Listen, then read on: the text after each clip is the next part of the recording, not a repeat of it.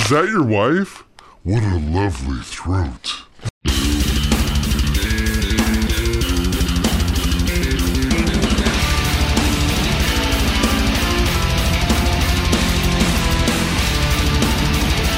Live in the dungeon, this is the Dream Warrior Review. I'm Kurt Thomas. I'm Mick Strawn.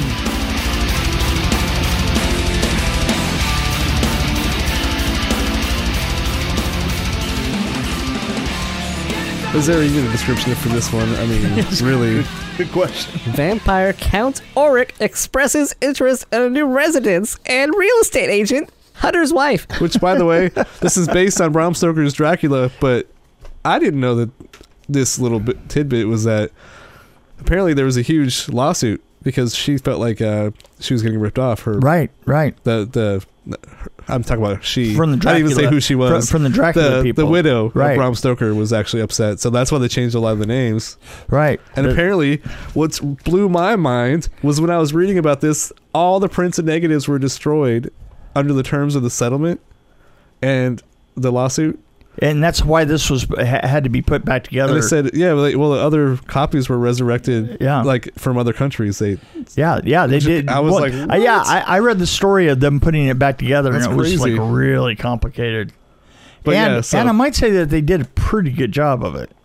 Totally, absolutely. I mean, and this was definitely nitrate film. This was, and that crispness of the image, you know. But the interesting thing is how crisp the image is, but how early it is, so that the placement of the film as it goes through is so you get the really strong flicker. Yeah. And there's also a lot of contrast. And like especially on his face when he's walking in a dark hallway. Oh, and it's just great stuff. It's designed well. It's but you know what surprised me is that this is the first time I've actually watched the whole film, and I've watched pieces of this over the years that were really, really good. Mm-hmm. I did not know how long it was. It surprised me. It's a pretty long film. Yeah, it's a full film. Yeah, and how much this is Dracula. I mean, it is absolutely Dracula. I mean, really. Pretty much shot for shot. It's pretty perfect, actually, as far as I'm concerned. But no, I mean, just the fact that it was, I just thought it was brilliant because it was so creepy, and like the shadows along the wall, and the fingers, the whole it. You know, I have to say, and the scene where he's coming down the hall and the door opens. Yeah, that was just amazing to me. I mean, and the scene where he's sucking on her neck. Yes. Right at the end, and he's sucking on her neck, and he's just there. Yeah. I mean, just. It holds for a long time, and you get this true animal thing off of it. You know what I mean? I mean, like, this is not a human. Yeah. You got that strong feeling. He also came across like he was a tortured creature. Right. Like he wasn't even. He's not human anymore. Yeah, he's just a tortured creature. And you know what? I also have to say that I kind of like his fangs. Yeah. I mean, they're completely different. They're it's European fangs. Yeah. They're crooked. They're metric. They're metric. They're metric. So, it was kind of weird. The hyena.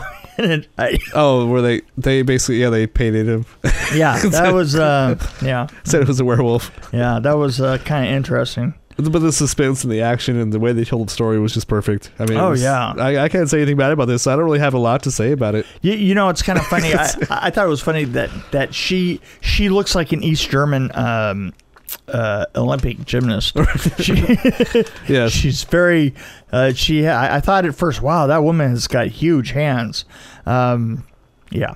So this wasn't actually released in the United States until 1929, and it was set in 1838. Just a little.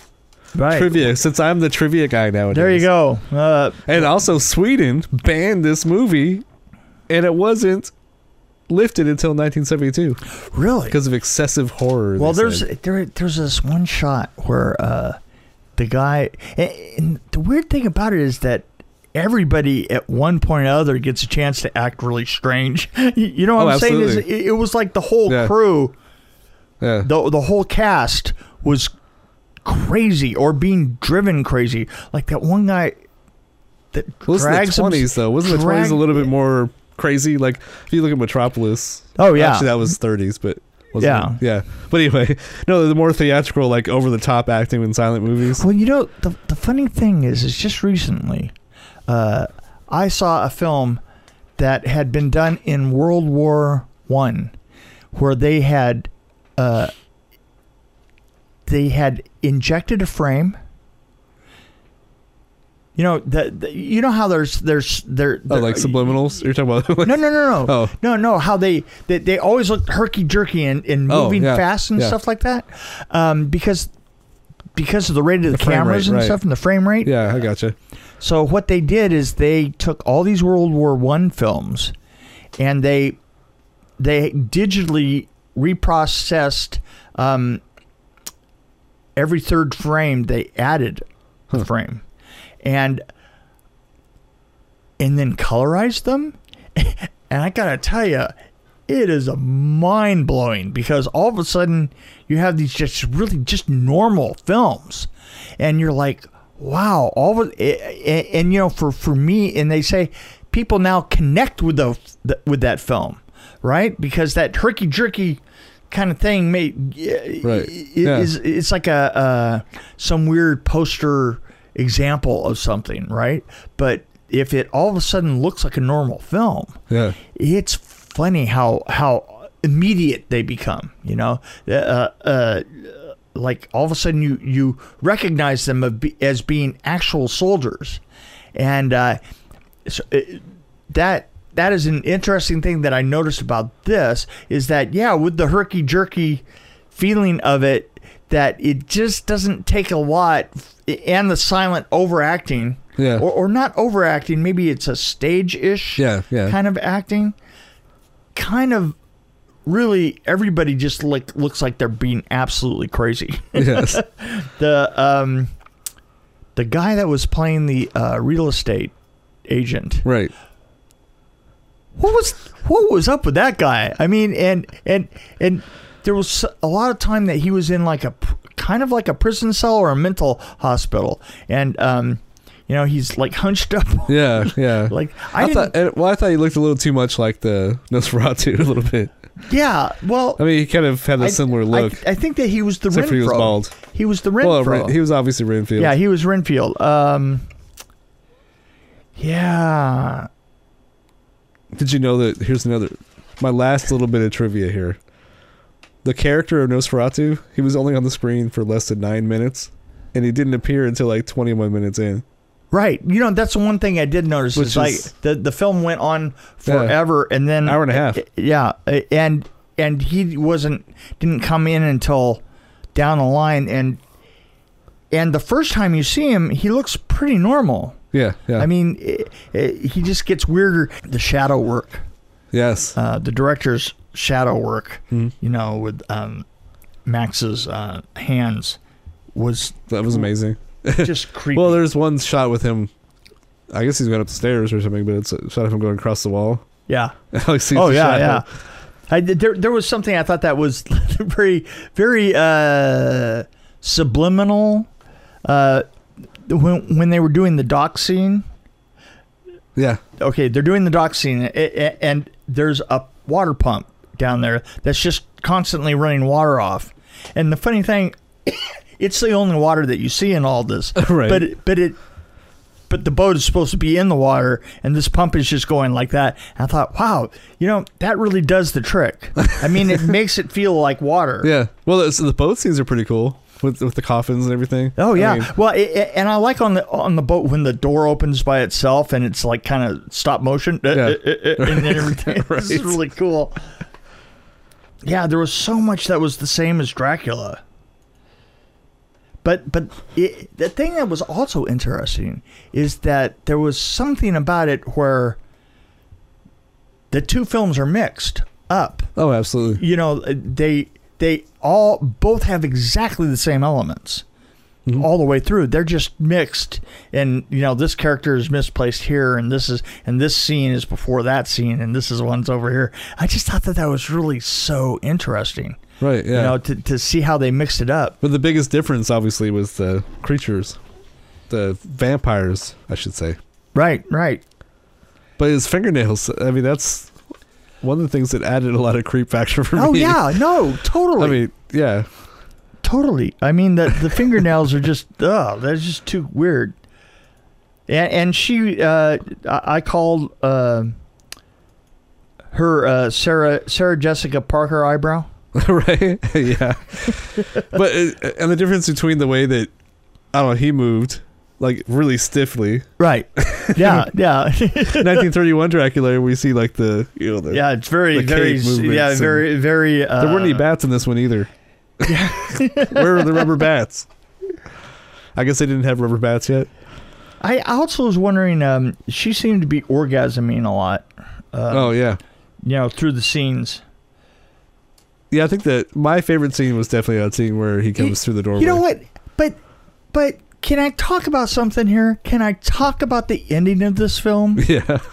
What is that? I mean, the thing is this film goes along and it's super dramatic and it has these great shots of Max Schreck. Yeah. And then at the end, he just accidentally overstays at one house and walks into the sun and is toasted. Right. That's it. It's like, it was an accident.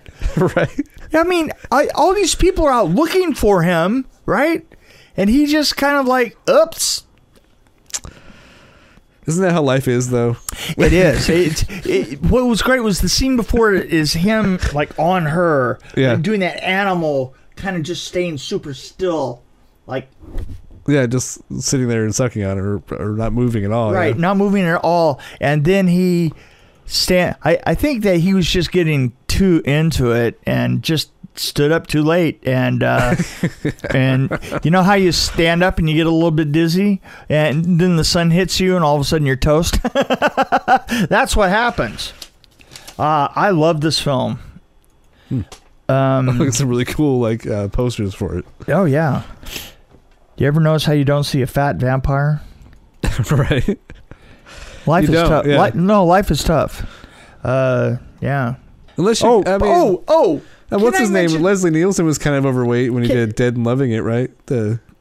Yeah, well, I wanted to point out the weirdest thing that I really didn't like, and I thought it was a little odd, was him walking around town with his coffin. Did you? Yeah, that is a little odd. I mean, and it went on forever. And Right. he's walking into a new, you know what it's like when you walk into a new town and you're carrying your coffin along and you're kind of checking the numbers. To say, is that 601? Crap, that's 601. I'm looking for 607, and it just doesn't seem to end here. And you're just carrying your coffin with you. You know. And it went on forever. And I thought, I think Dracula later on would have done it right, because that's like a do-it-yourself vampire. Oh, absolutely. Right? So Nosferatu was more of a, do-it-yourself DIY vampire. Oh, yeah. Whereas Dracula, now Dracula had style. He had minions. He had Renfro, and he had those 3 chicks with the. Well, there's also a lot of mind control. Yeah, A lot and more. he had, Yeah. right, exactly. This guy, this is the do-it-yourself version. This is like Dracula 1.0, or this is like Navigator to Dracula's Explorer. Wow, this It's an Apple IIe. Apple IIe compared to a 10X, right? Right. Basically. So, I would have to rate this pretty high. You have to get, I mean, you have to understand, like. It is a silent movie. You have to understand it's a silent movie, and it's different than a modern film by far. By far. And it is put together, obviously, as you're watching it, you're realizing that it is put together from different stocks, and Oh, yeah. and they've done a great job of restoring it. There's some bad copies out there, too. Yeah, though. I mean, I'm if you like Dracula or horror movies, I mean, or monster movies, see this is Yeah. absolutely must see. This is a must see. This is a see before you die kind of movie. Yeah. Like, you gotta see this one. or at least halfway through. Right. Yeah, before you die. So I'm gonna drop it. I want to say 3.8. I mean, really, it was that good. Yeah. Yeah, and little pieces of it. And here's the thing. Little pieces of it are amazing. Yeah. I mean, the whole mesmerizing and like him over that and the shadow work. Yep.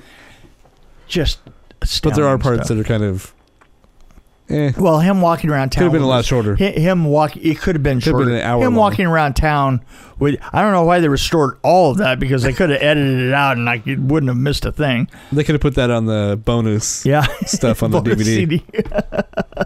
Outtakes. DVD. Shout out to Nosferatu. Yes. Yeah. Max, you're welcome to come on the show. Yeah, Max, come on. So, what'd you think? What is your numerical I think I'm a tad absurdity? I'm a tad lower, but I'm just to be lower. I'm just gonna say 3.7. Wow, that's just And just because I thought it was too long. So yeah. No, this is it a lot was of too points long. for me. It was too long. was The crispness of the nitrate is just. It's kind of a treat, and you know, one thing's for sure is that the crispness of these films compared to Teen Wolf happening in the 80s, yes.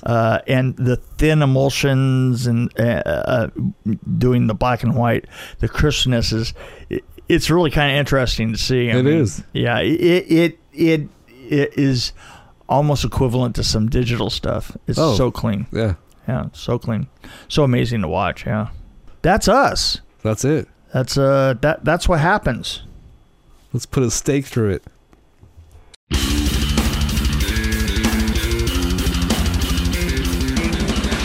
Thanks for joining us on the Dream Warrior Review podcast. Don't forget to tell your friends about us, follow us, and, of course, like us. We can be found on Podbean, which is an amazing app, YouTube, Stitcher, Alexa on any pod, iTunes, Google Play. We're on Twitter as well, at DW Review, and, of course, Facebook. You can find us there. You can also email us at dreamwarriorreview@gmail.com.